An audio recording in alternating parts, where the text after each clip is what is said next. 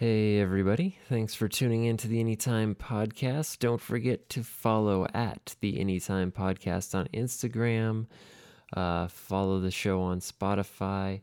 Leave a 5-star review if you could. It helps so much. Your response to episode 1 was absolutely incredible.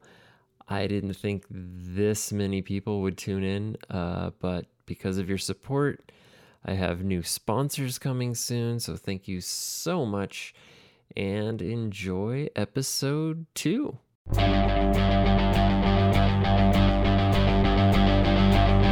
the Anytime Podcast.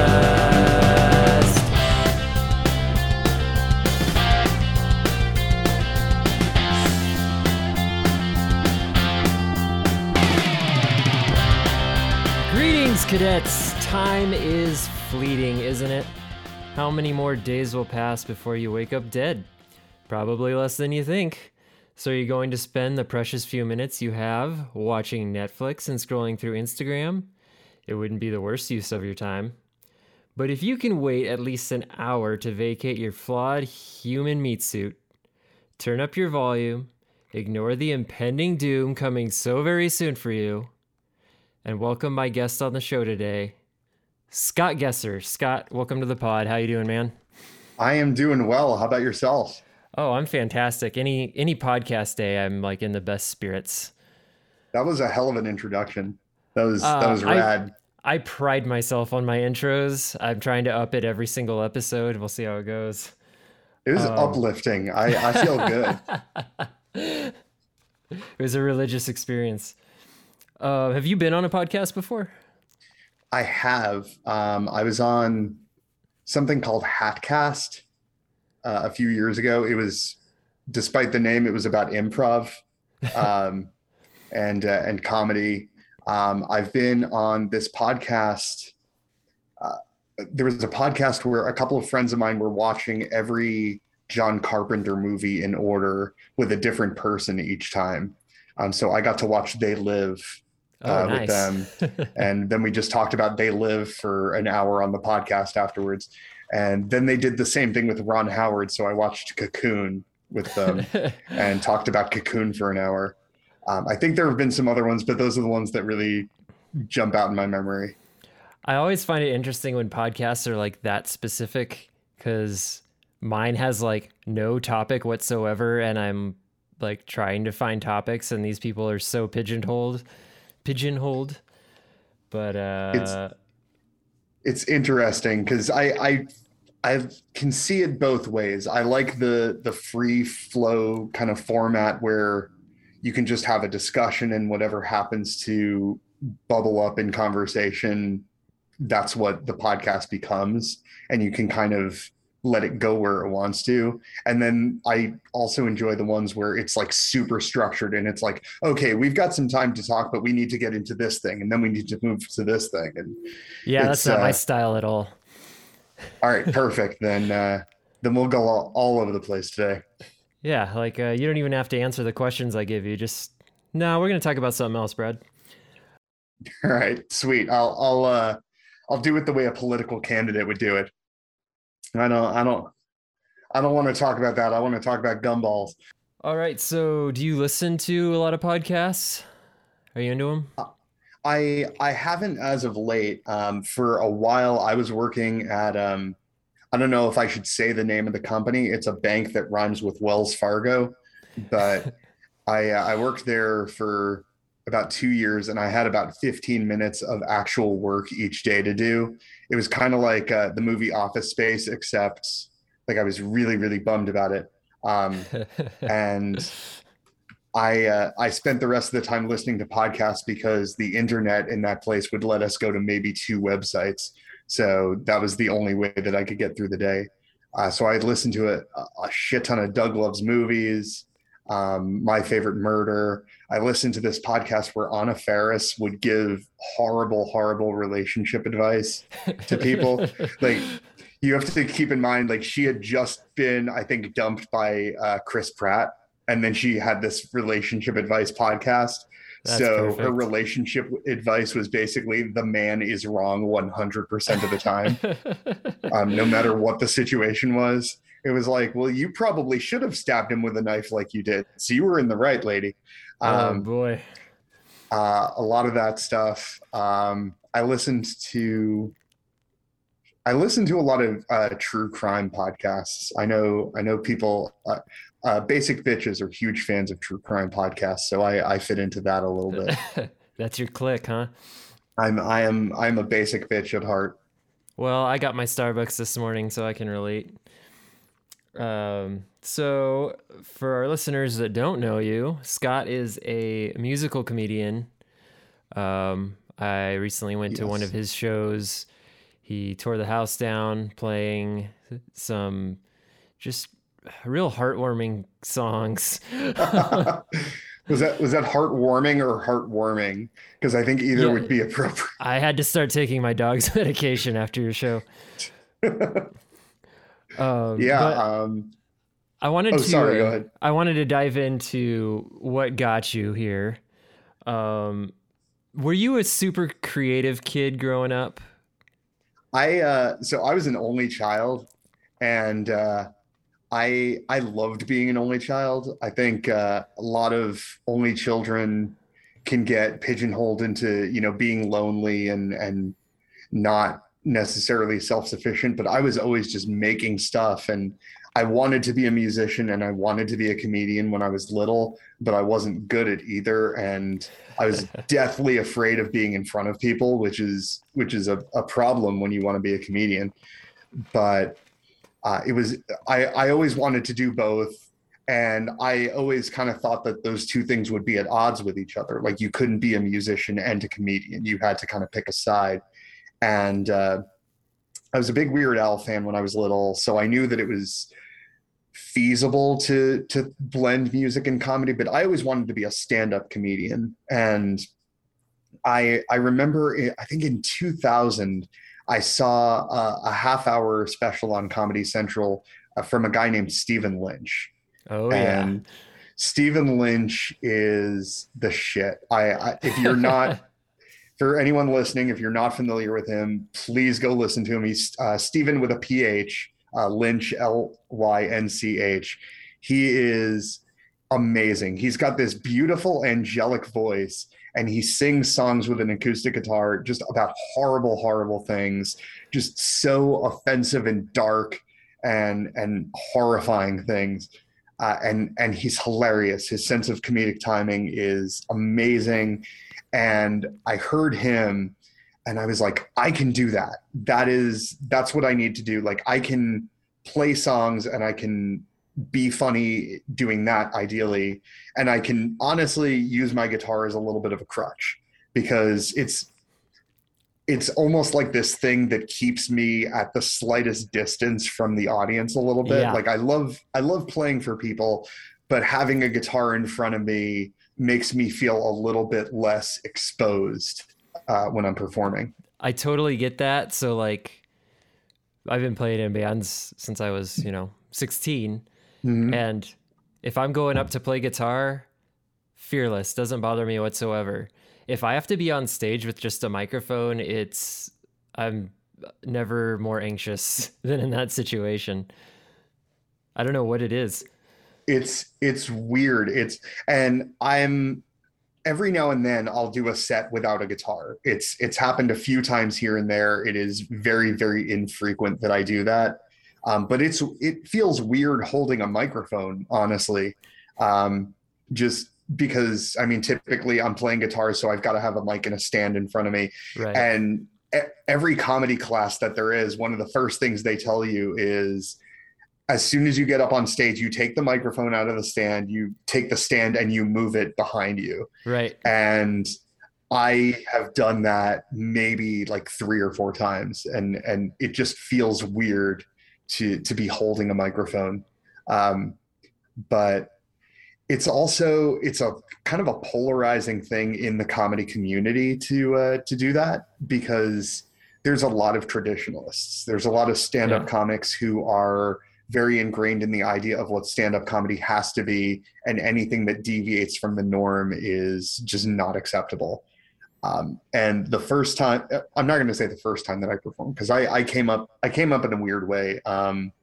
I performed alongside a lot of like sketch comedy troupes and improv comedy troupes, and there's a puppet theater in Phoenix that I sometimes work with. So it's a lot of these like groups of people where I kind of just tacked my set onto whatever it is they happen to be doing. So I was doing comedy for like 5 years before I really got into the stand-up scene in Phoenix. Do you think that it's harder to bomb when you have a guitar? I think that for the most part, audiences are very accepting of a guitar comic if the guitar comic has the material to back up being a guitar comic. I haven't seen a whole lot of other musical comedians who aren't like super professional, like people like Stephen Lynch and Bo Burnham, Yeah. Nick Thune, Mike Furman, I guess, from Hard and Firm. Um, and I've only seen a couple of local guitar comics, and it, it's tricky because I feel like if you're a guitar comic and you don't really have the material, it almost makes it worse Oh. because you're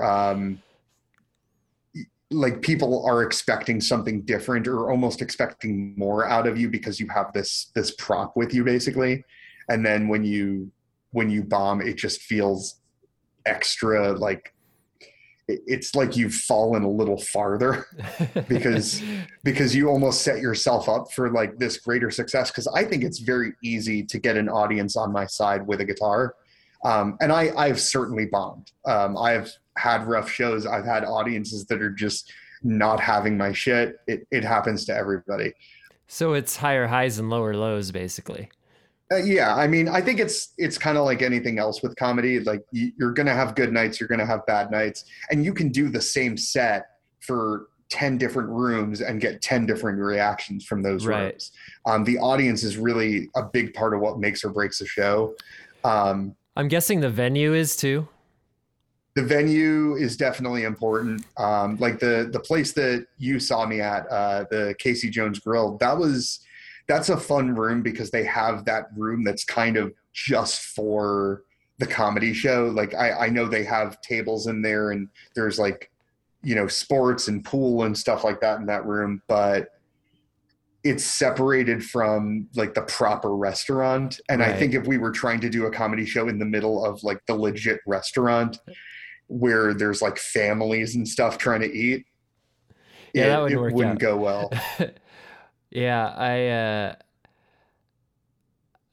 lost my train of thought. The idea that like a venue might put together a comedy show not quite knowing how comedy works, and it's like, hey everybody, I know we don't usually do comedy here, so this is something new, but we're going to turn off the Super Bowl real quick. And Oh God. Yeah. I did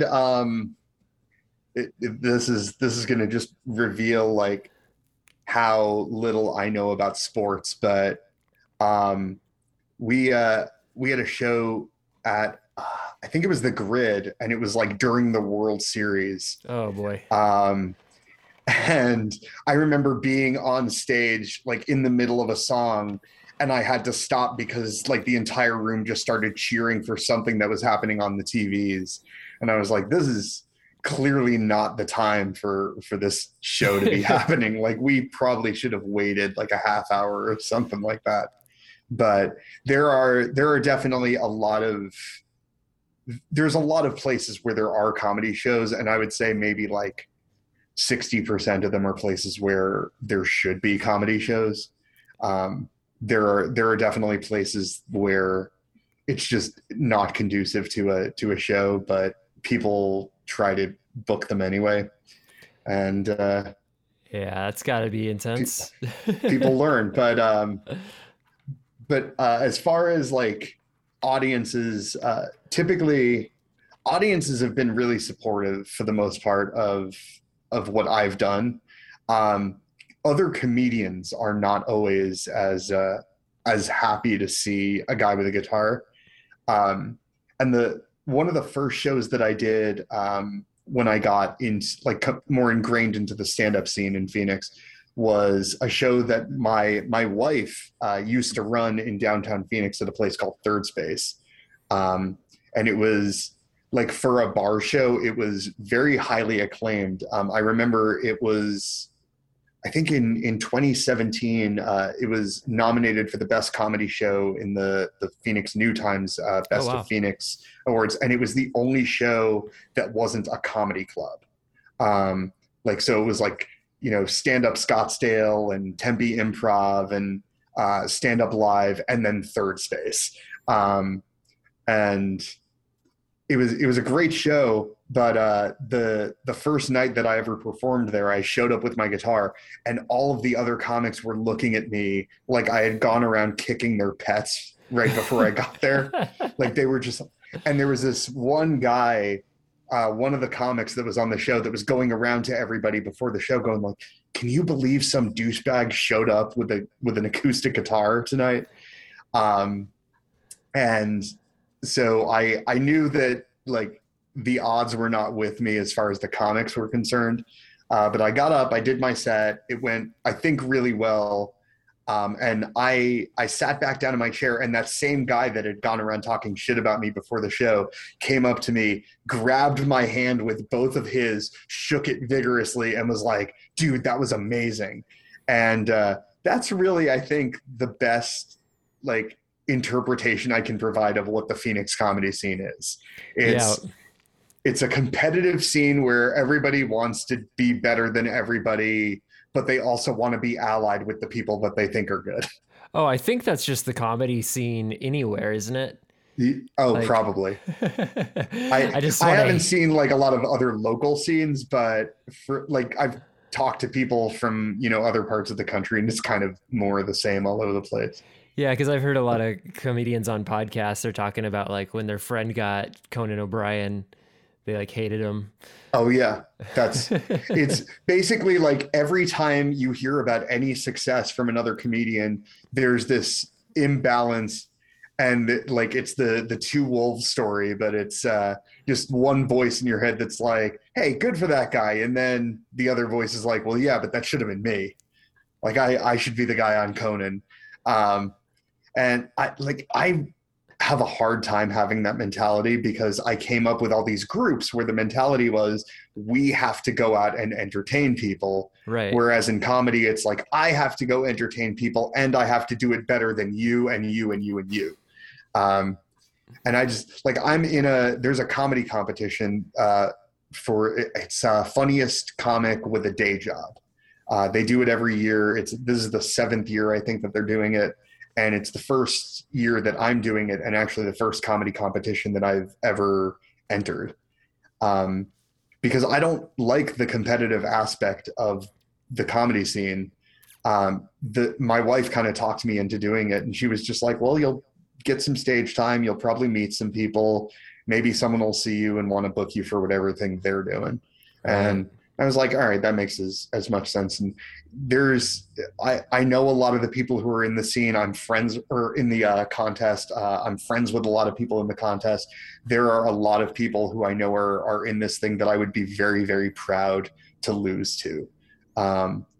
So I'm really just trying to have fun with it. I hope there's a comedian. I'm gonna plug someone else real quick. Okay. There's a comedian named Ray Howard. His Facebook name is Ray Earl, but he is one of the funniest dudes in Phoenix. He is he's kind of a flamboyant gay black man. He has the personality of like 10 people rolled into one. He just has this energy about him where he's always just on when he's on stage, and he's like watching him, it's like watching a 70s soul singer do comedy. Like he leaves everything on stage. He is the James Brown of comedy. He wow, just high octane, high energy, and so hilarious. It just destroys me. So he's in the contest, and I'm like, I just hope he wins. Like if he takes it, like I would be totally fine with that. All right. Well, you mentioned a little bit, well, quite a bit about local comedy. On the national level, who are your favorite comedians right now? Oh gosh. I love Bo Burnham. Yeah. Bo Burnham is actually one of those comics who makes me like feel the way I think other comics feel about each other. Because I remember in 2016, I was putting together a one-man show called Hebrew Rhetoric, and it was the first one-man show that I had done in like 3.5 years. I had worked really hard on it, and about a month before I was going to do Hebrew Rhetoric, Make Happy came out on Netflix. And I remember watching it and simultaneously thinking, like, this is one of the greatest shows I've ever seen. And I was also thinking, I am a complete and utter failure. Like, my show doesn't have lighting cues. I don't have, a ton of background music. I don't have uh, everything that I'm doing timed down to when I'm blinking.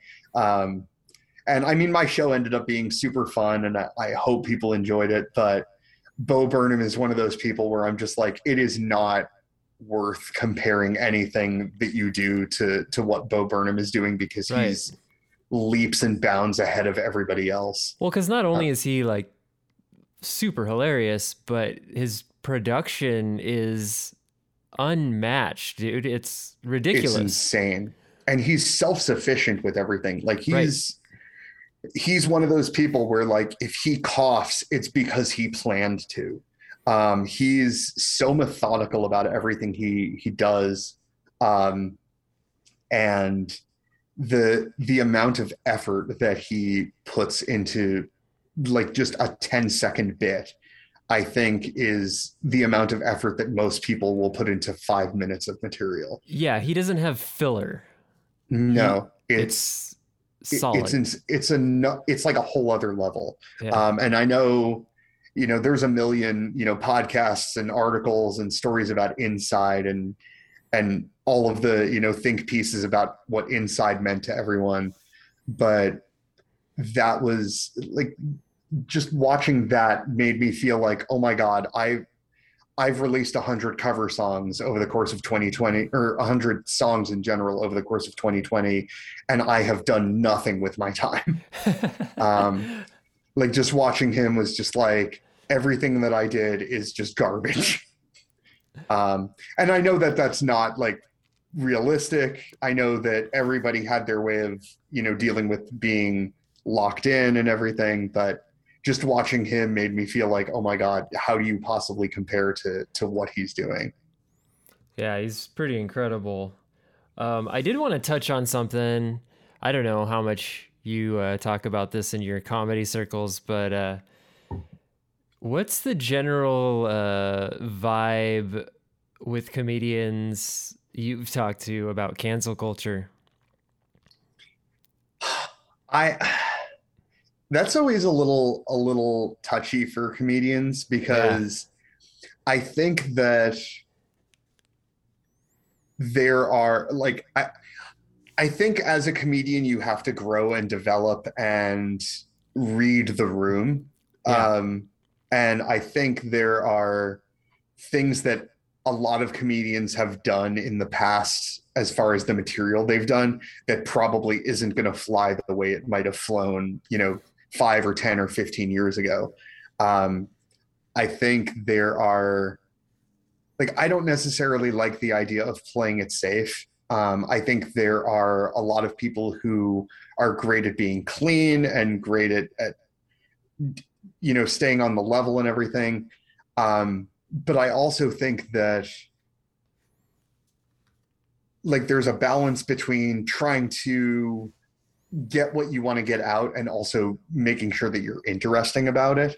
Hmm. Um, like, I think that there are subjects that are considered taboo, and subjects that maybe are considered things that we just shouldn't talk about in comedy. And I don't like the idea that there are things that can't be talked about, but I do think that if you're going to talk about certain things, you have to find a way to do it that's interesting and creative and unique enough to make it worth your saying things.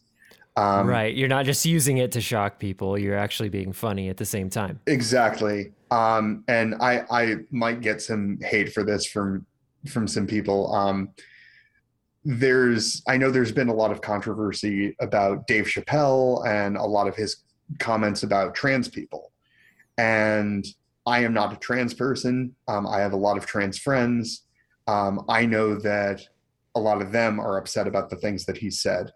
And I think that that's totally fair. I think that if you're a trans person, you should have every right to be upset about that material. The thing that I am personally upset about as a comedian, aside from the fact that I'm seeing my trans friends get upset, is I don't personally think the material is very funny or interesting. It's mostly just trans people. Am I right? Like I don't understand it, and therefore I'm going to make fun of it. And Yeah, it felt like he was like uncomfortable about it and he felt obligated to say something. yeah, like you could have said nothing and you could have filled that time with material about something that you had something to say, where you had a legitimate opinion about something, other than, what's the deal with this thing? Because I mean, what's the deal with blank is a very 1980s, platform. Right. What's the deal with airline food? What's the deal with men versus women? I don't think that the material that he had was interesting enough to exist. And I know that there's a lot of comics that really support Dave Chappelle because Dave Chappelle is one of those people who at this point can't do anything wrong to them. And I don't know. I feel like if the material is there, then it's going to be funny. And I feel like even trans people could potentially enjoy it. I've heard material about Jewish people that I have found really funny, like John Mulaney's wife before his girlfriend was Jewish, and he had a bunch of material about her being Jewish, and it was just interesting to see like this take on being with a Jewish person from someone who was raised in like a repressive Christian or Catholic household. And it wasn't like anti-Semitic. It was just like, this is the experience that he's had with like the Jewish people that he's been around. And it was very specific. And it was very like, here's a very specific story about this person that I know who happens to be Jewish. And like that, to me, it resonated better than if someone was just like, what's up with all these Jewish people? Am I right? That like, you can't even like go to the bagel shop without tripping over a pile of them. Like, that's not Place is crawling with them. Right. Like, that's not, but sure. But I don't know. Like, I feel like there aren't subjects that you can't joke about, but I feel like there are a lot of subjects where if you're going to joke about them, like you better have something legitimate to say, right, that's actually like comedic and interesting and not just what's up with this thing. Well, I think it's a comedian's job to, find the line, maybe lean over it a little bit. But with like Dave Chappelle, it feels like he found the line and then just stormed right past it. I think if you're going to lean over the line or storm past it or whatever mentality you have, like whatever you come at your material with, it's just got to be interesting enough to make it worth doing that. Sure. And if you can't make it interesting, you might as well just not talk about it at all. Right. Because, I mean, your job's to entertain people. And if you have to be a little bit offensive to do that, that's fine. But if you're doing that and not entertaining anybody, get off the stage. Yeah. The one thing where I don't necessarily agree with cancel culture as far as comedy goes, because as far as like, there are certain things where the statute should never really run out. Like obviously, Kevin Spacey should probably not, come back to light. But when it comes to like the material that a comic does, because there are things that are considered acceptable from a comedy standpoint at one point that, you know, years later are maybe not. Like if you go back and watch Friends, there's a lot of material on Friends that like you could never get away with putting on a TV show now. Yeah, classic controversial Friends. Yeah. Like honestly, like if there was a gay character on Friends, or if you look at like Ross's ex-wife, the fact that she was gay was the only thing about that character. Yeah. Even if you look at a show that was progressive at the time, like Will and Grace, every lesbian on Will and Grace was presented as this like fat, leathery, like flannelly bull dyke. And it's like that is not what lesbians are like across the board. Yes, some of them are, but some of them are not. And like that. But how is America supposed to know she's a lesbian, Scott? Well, that's the thing. Like, not maybe we're at the point where being a lesbian doesn't have to be a defining character trait about somebody. Like I think it was Deadpool 2, which it's weird to cite a Deadpool movie as like a source of inspiration, but Negasonic Teenage Warhead in Deadpool 2 has a girlfriend. The fact that she has a girlfriend is completely glossed over. They walk through the room, they say hi to Negasonic, they say hi to the girlfriend. There's no like, oh, you have a girlfriend, you're a lesbian, look at that. Like, let's talk about that for a minute. No, because it's not the singular defining thing about her as a person. And I think anybody who has only one thing about them as a person, like that's a problem. I think you need to be multifaceted as a person to really exist beside like a cartoonification of yourself. Sure. But I mean, that's when it comes to like changing material over time, there are songs that I have personally written and that I used to play all the time that I will absolutely never play again. Because at the time that I wrote them and at the time that I performed them, they were more acceptable than they are now. I don't want to say they were necessarily acceptable because I've always tried to push the envelope a little bit, but like the material that I've done has definitely evolved over the years because there are just songs that I used to be able to do that if I tried to do them now, they would just come off as short-sighted or cringy or awful, and not like awful in the way that I want them to come off as awful. Right. Yeah, like, I mean, do we want to cancel someone because they made a joke that wasn't necessarily viewed as offensive 20 years ago? Right.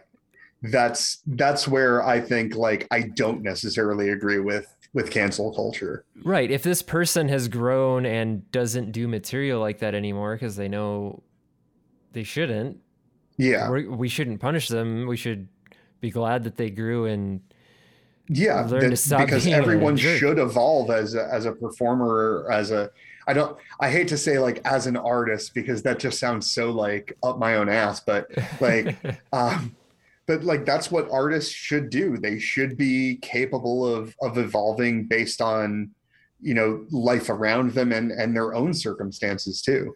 Yeah. I know the material that I'm doing now is also not stuff that I would have necessarily done 10 years ago because a lot of it is reflective of me being in a different place than I was then. Right. Well, on that note, I think we're going to take a little break and then we'll come back and talk about some of your work. Sweet. Thank you so much for listening, guys. If you want to help out the show and you're listening on Spotify, you can follow it, and a 5-star review does so much more than you could imagine to help this podcast grow.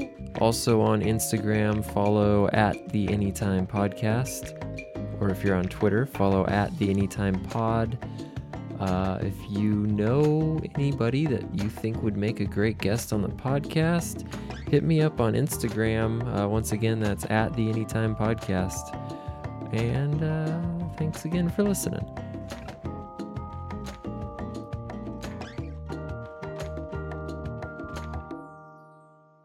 Welcome back to the Anytime Podcast. I'm talking with musical comedian Scott Gesser. Howdy. Scott, yeah, let's talk about some of your work. You're like the most productive musician I know. Um, Constantly putting stuff out. How much time do you spend working on your material? Like, how's that divide up?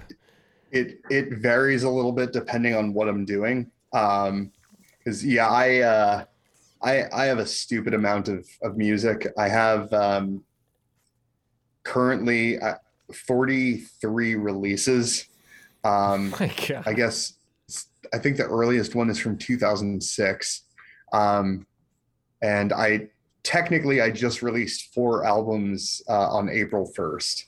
Um, they're the culmination of a year-long project, so I just kind of re-released them in album format. But um, I would say with the comedy material, that's material that I put a lot more time and effort into.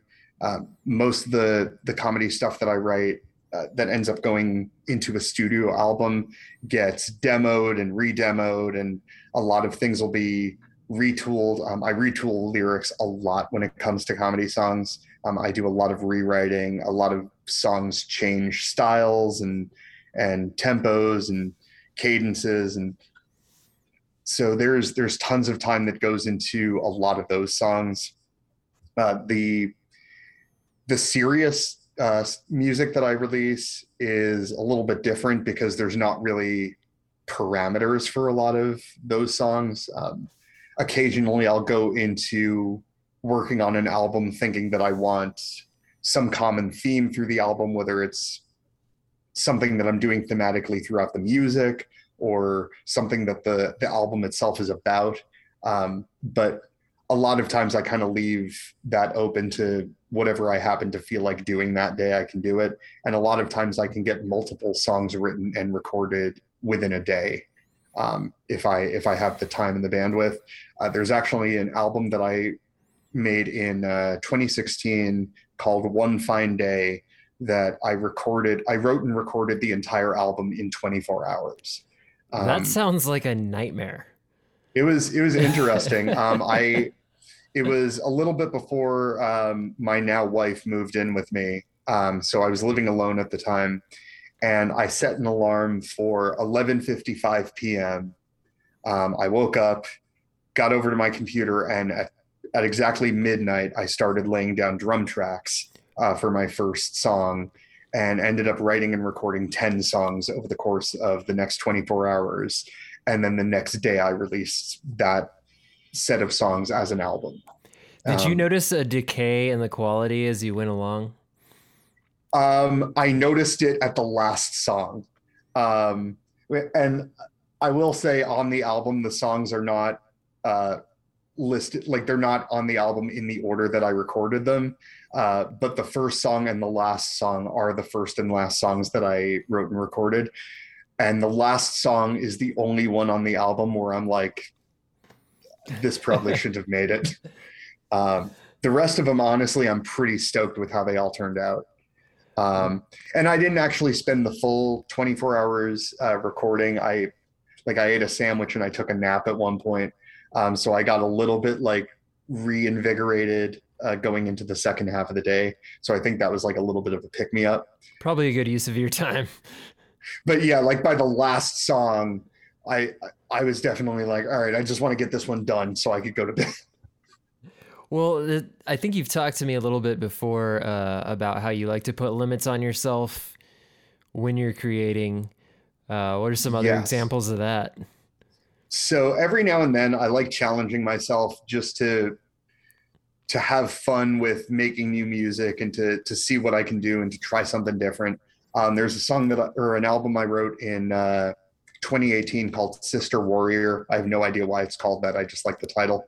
Um, but I bought this little Jim Dandy parlor guitar from Gretsch and this super cheap Casio keyboard that I had when I was a kid, and I dismantled it for an art project. And I was kicking myself about it, and I found another one online, so I bought it.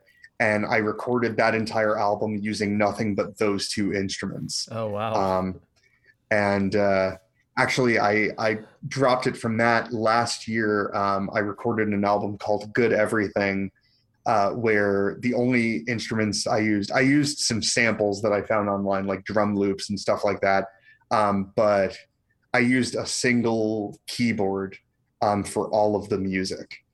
Um, and then it was just my vocals on top of that. So I went down from two instruments to one.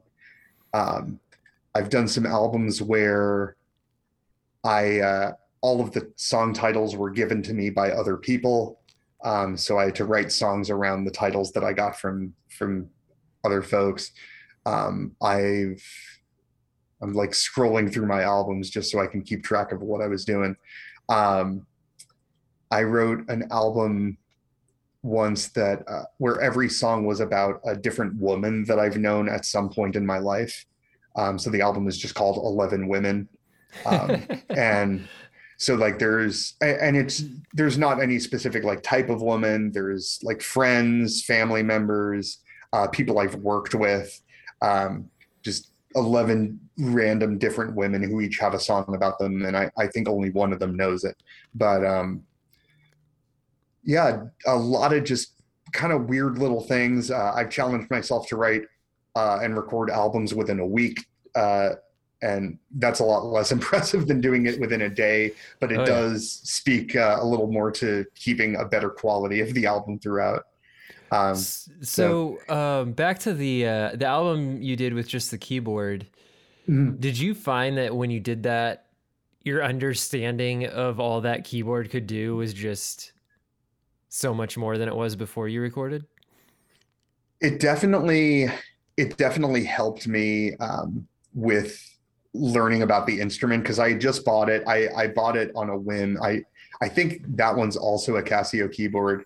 And the only thing I remember about like the keyboard itself is that it's red, and it has a handle. And I thought, all right, it's cool, red keyboard with a handle. Let's get it. I don't think it has like a whole lot of. There's not a whole lot of things on the keyboard that can affect the way a given sound sounds. Like there's not a whole lot that I can do to edit the sound that the keyboard makes. You can't customize. Yeah, like I can't customize the sounds or anything, but the sound bank was just massive. And so a lot of what I was doing was using different sounds that the keyboard provided and then using Adobe Audition, which is the software I use to record, to edit the sounds if I wanted to mess around with, the pitch, or if I wanted to add like, an echo or like a flanger or, Right. something like that. I would end up doing a lot in that recording software instead. But I know that keyboards are incredibly versatile to begin with. Like I've never been a good keyboardist. I know enough about playing the piano to record what I need and then never be able to replicate it again. I feel you there. Well, you've been in a band as a keyboardist though. I was very much posing because all of our parts were just like these melodic leads that were like one-handed. Okay. It wasn't like I was playing the piano. It was basically just guitar, but I think I was over glorified. You know what though? Like the fact that you were able to play on stage and get away with it is more than I would ever be comfortable with. Like the idea of trying to play keyboard in the moment. Like I get very paranoid about the idea of recording in front of other people, because me recording is basically just playing the same thing over and over and over because I'm going to get it wrong 50 times before I get it right on the 51st try. Yeah, I know. And I know that feeling. especially when it comes to guitar and like lead guitar and keyboards, because I'm a bassist by trade. Like that's the instrument that I actually am pretty decent at playing. I've been playing bass almost my whole life. And it's rare that I get to play bass in the wild. So it's mostly just when I'm recording now that I get to actually pick up a bass and do something with it.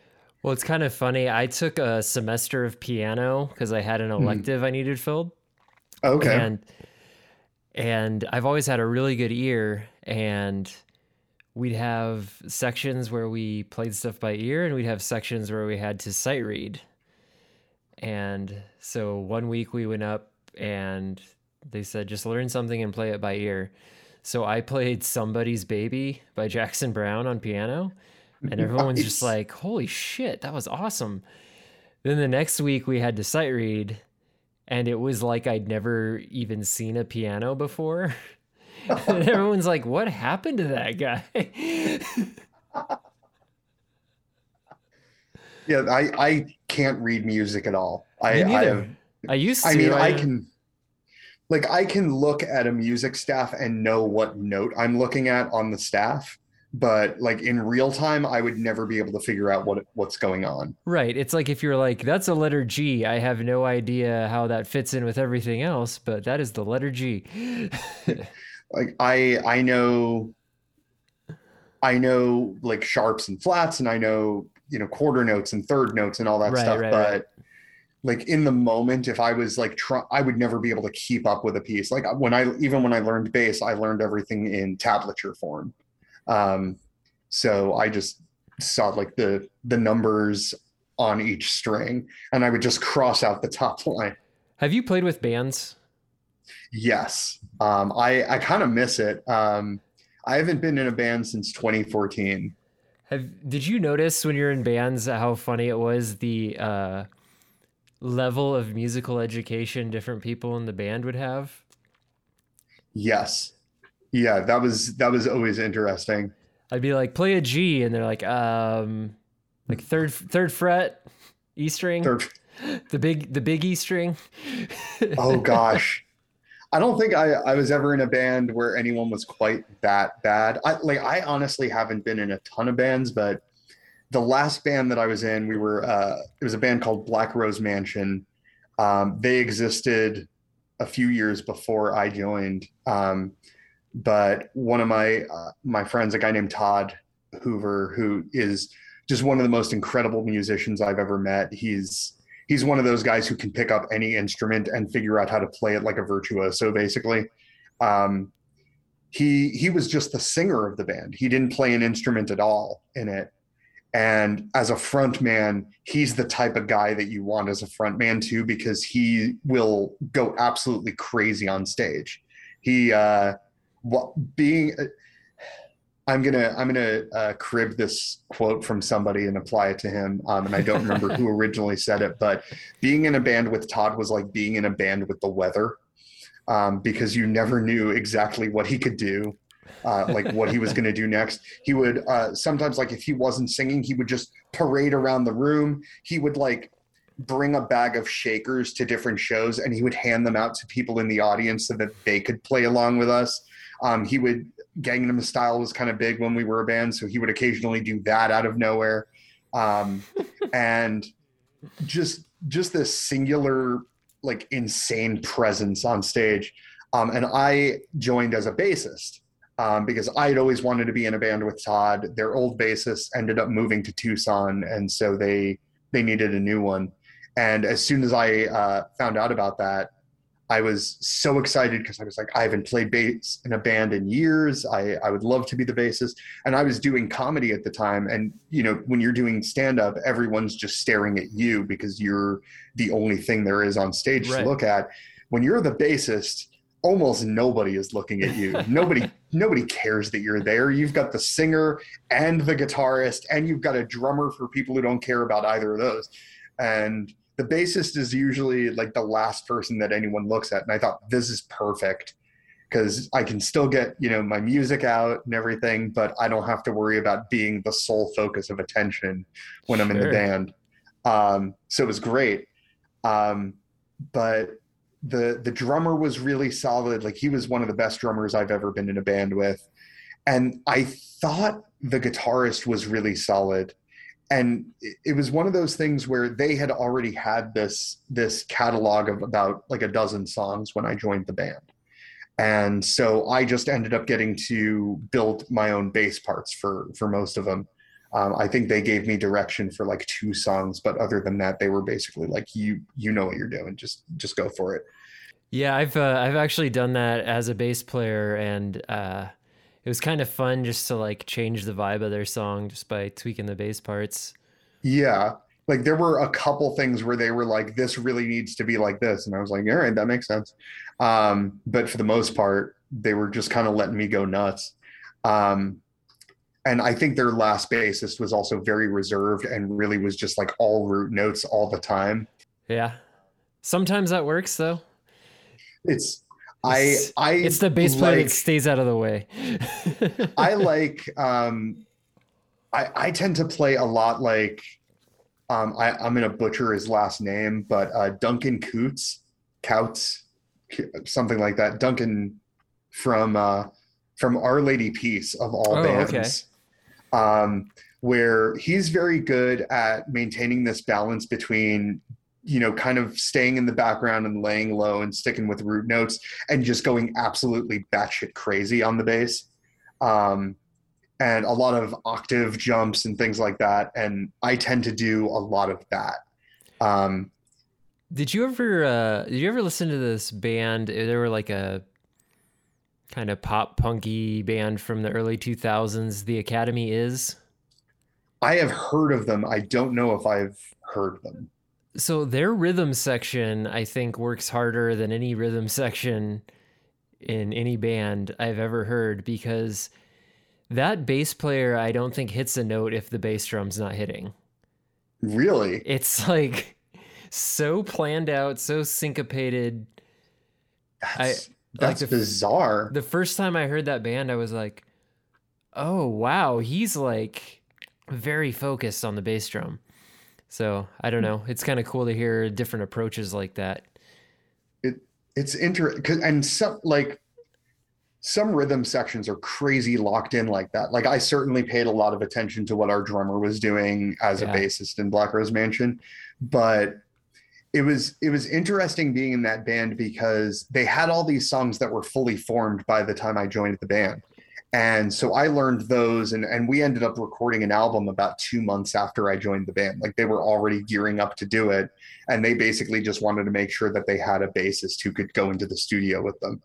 Um, and then we started working on new songs after that. And like cracks were kind of forming with the guitarist okay. where I thought the guitarist was capable of a lot, and I'm not a very good guitarist. Like I can do what I need to do for the purpose of my comedy and everything, but like I would never claim to be a great guitarist. And I looked at this guy as being really, really great. I thought he had a lot of chops and everything, and then I started to notice that he was very good at a set number of things on the guitar, and then he would just kind of employ those same things over and over and over again, to the point where I was on vacation at one point and I came back and they had worked on like 5 songs during a band practice that I wasn't at. And so they were like, let's just go through these 5 songs so that you can, you know, hear how they are. And 4 of them I thought were really solid. A couple of them in particular I thought were like amazing. And there was one of those amazing songs that had this very specific rhythm and this specific chord progression that was really, really great. It went from like E to A to B during the chorus. And I think it was all minor chords, which I'm not good at. But and then they played the 5th song, and as I was listening to it, I was like, this is the 3rd song again, but just with different lyrics. Like the guitar part is the same. It's the same, that E minor, A minor, B minor chord progression, and it's not even like a different cadence. It's almost the same tempo. It's like the B minor comes in at the same point and everything. And I brought it up afterwards. I was like, I like that song, but it sounds really, really similar to this other one. And the drummer was like, if we were not to compare us to the Beatles, but if we were like the Beatles, the drummer was the Ringo, where he was just like, I'm happy to be here hitting stuff. And the singer Todd was like, once I mentioned it, he was like, now that you mention it, like it is a little bit. And the guitarist refused to acknowledge that it was the same. And there ended up being like this kind of knockdown drag out thing, not because of that, but the singer and the guitarist ended up really kind of going at it. And that's why the band broke up. And then I was, I guess, the George Harrison of the situation, where I was just like, I've written a song. But I know George always declared it. Yeah. Yeah, that was he was famous for writing songs and then telling the other guys that he had written one. Claim to fame. Yep. All right, we're going to jump into a little segment I like to do every episode called Swift Kicks. Who is the least funny successful comedian? Jeff Dunham. Jeff Dunham, off the cuff.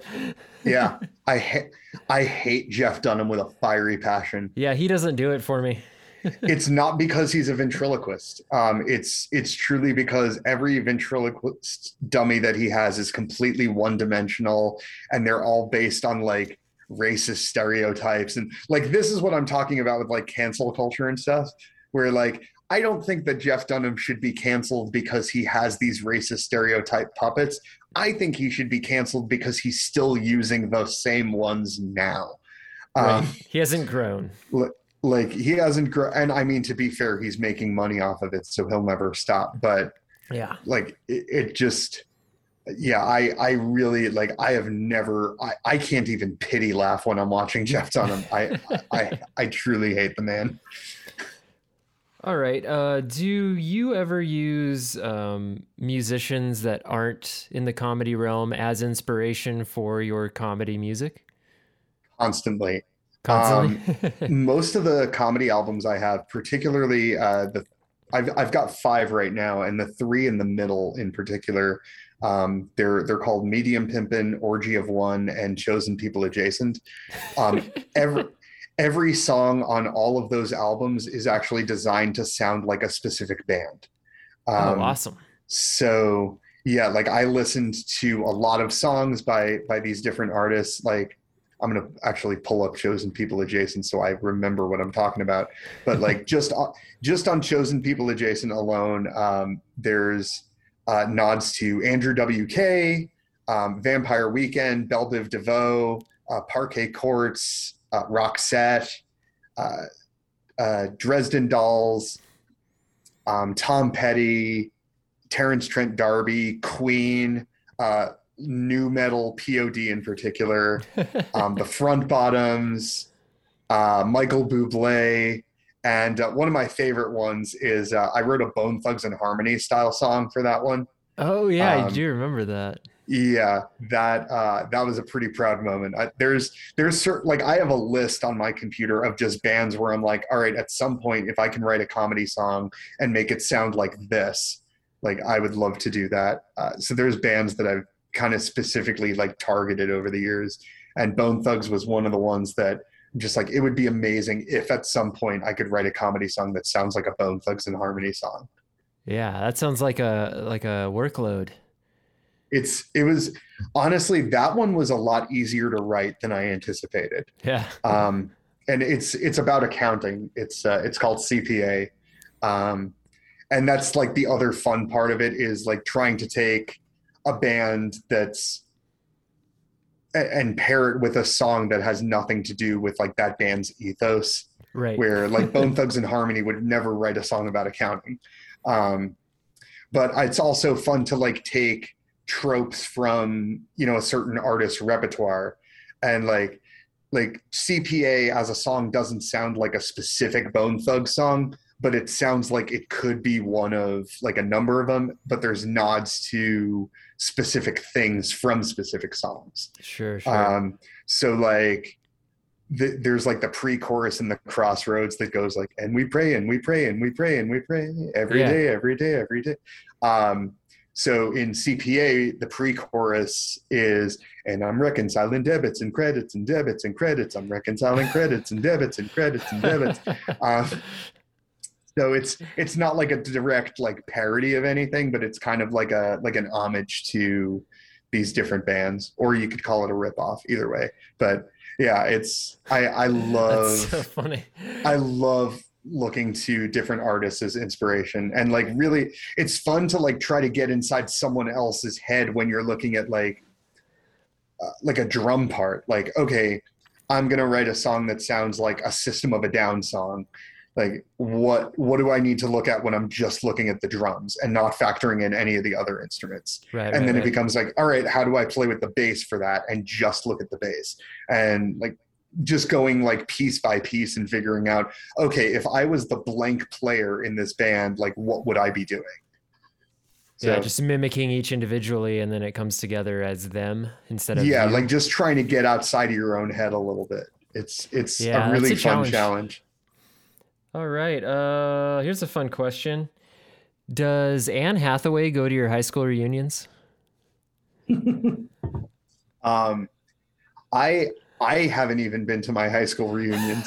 For some backstory, I grew up in a town in New Jersey called Short Hills, where we were engulfed in the Milburn High School district. And that was the high school that Anne Hathaway went to. And for 2 years, my locker was next to her locker. And so I saw her almost every day for 2 years. And that's the entirety of the story. It's like, it's the worst cool, like celebrity sighting story ever, because like she was 2 years older than me. So we had nothing to talk about. We didn't have any friends in common. She may have dated one of my friend's older brothers, but that was like something that I may be making up in retrospect. She seemed nice, I guess. She was very, very pretty in person. But I know nothing about her personally. I just know where her locker was in high school. So we're kind of wrapping up here. People that want to hear your music and comedy and the combination of both, where do they go to look for that? They should go to scottgesser.com. It's SCOTTGESSER.com. And literally every album that I've released is right on there.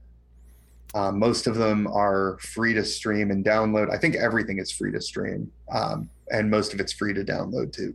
Fantastic. And you have a show coming up on 420. On 420, I am performing at Cobalt in downtown Phoenix, and I believe the show is at 7 p.m. Fantastic. Well, everybody go ahead and check out that show. Check out scottgesser.com. And Scott, thanks for coming by the Anytime Podcast. We appreciate it. Thank you so much for having me. It has been a blast. And thanks everybody for listening. We'll catch you on the next episode. The Anytime Podcast with Brad White, produced by Brad White, recorded at Dudley Studios in Glendale, Arizona.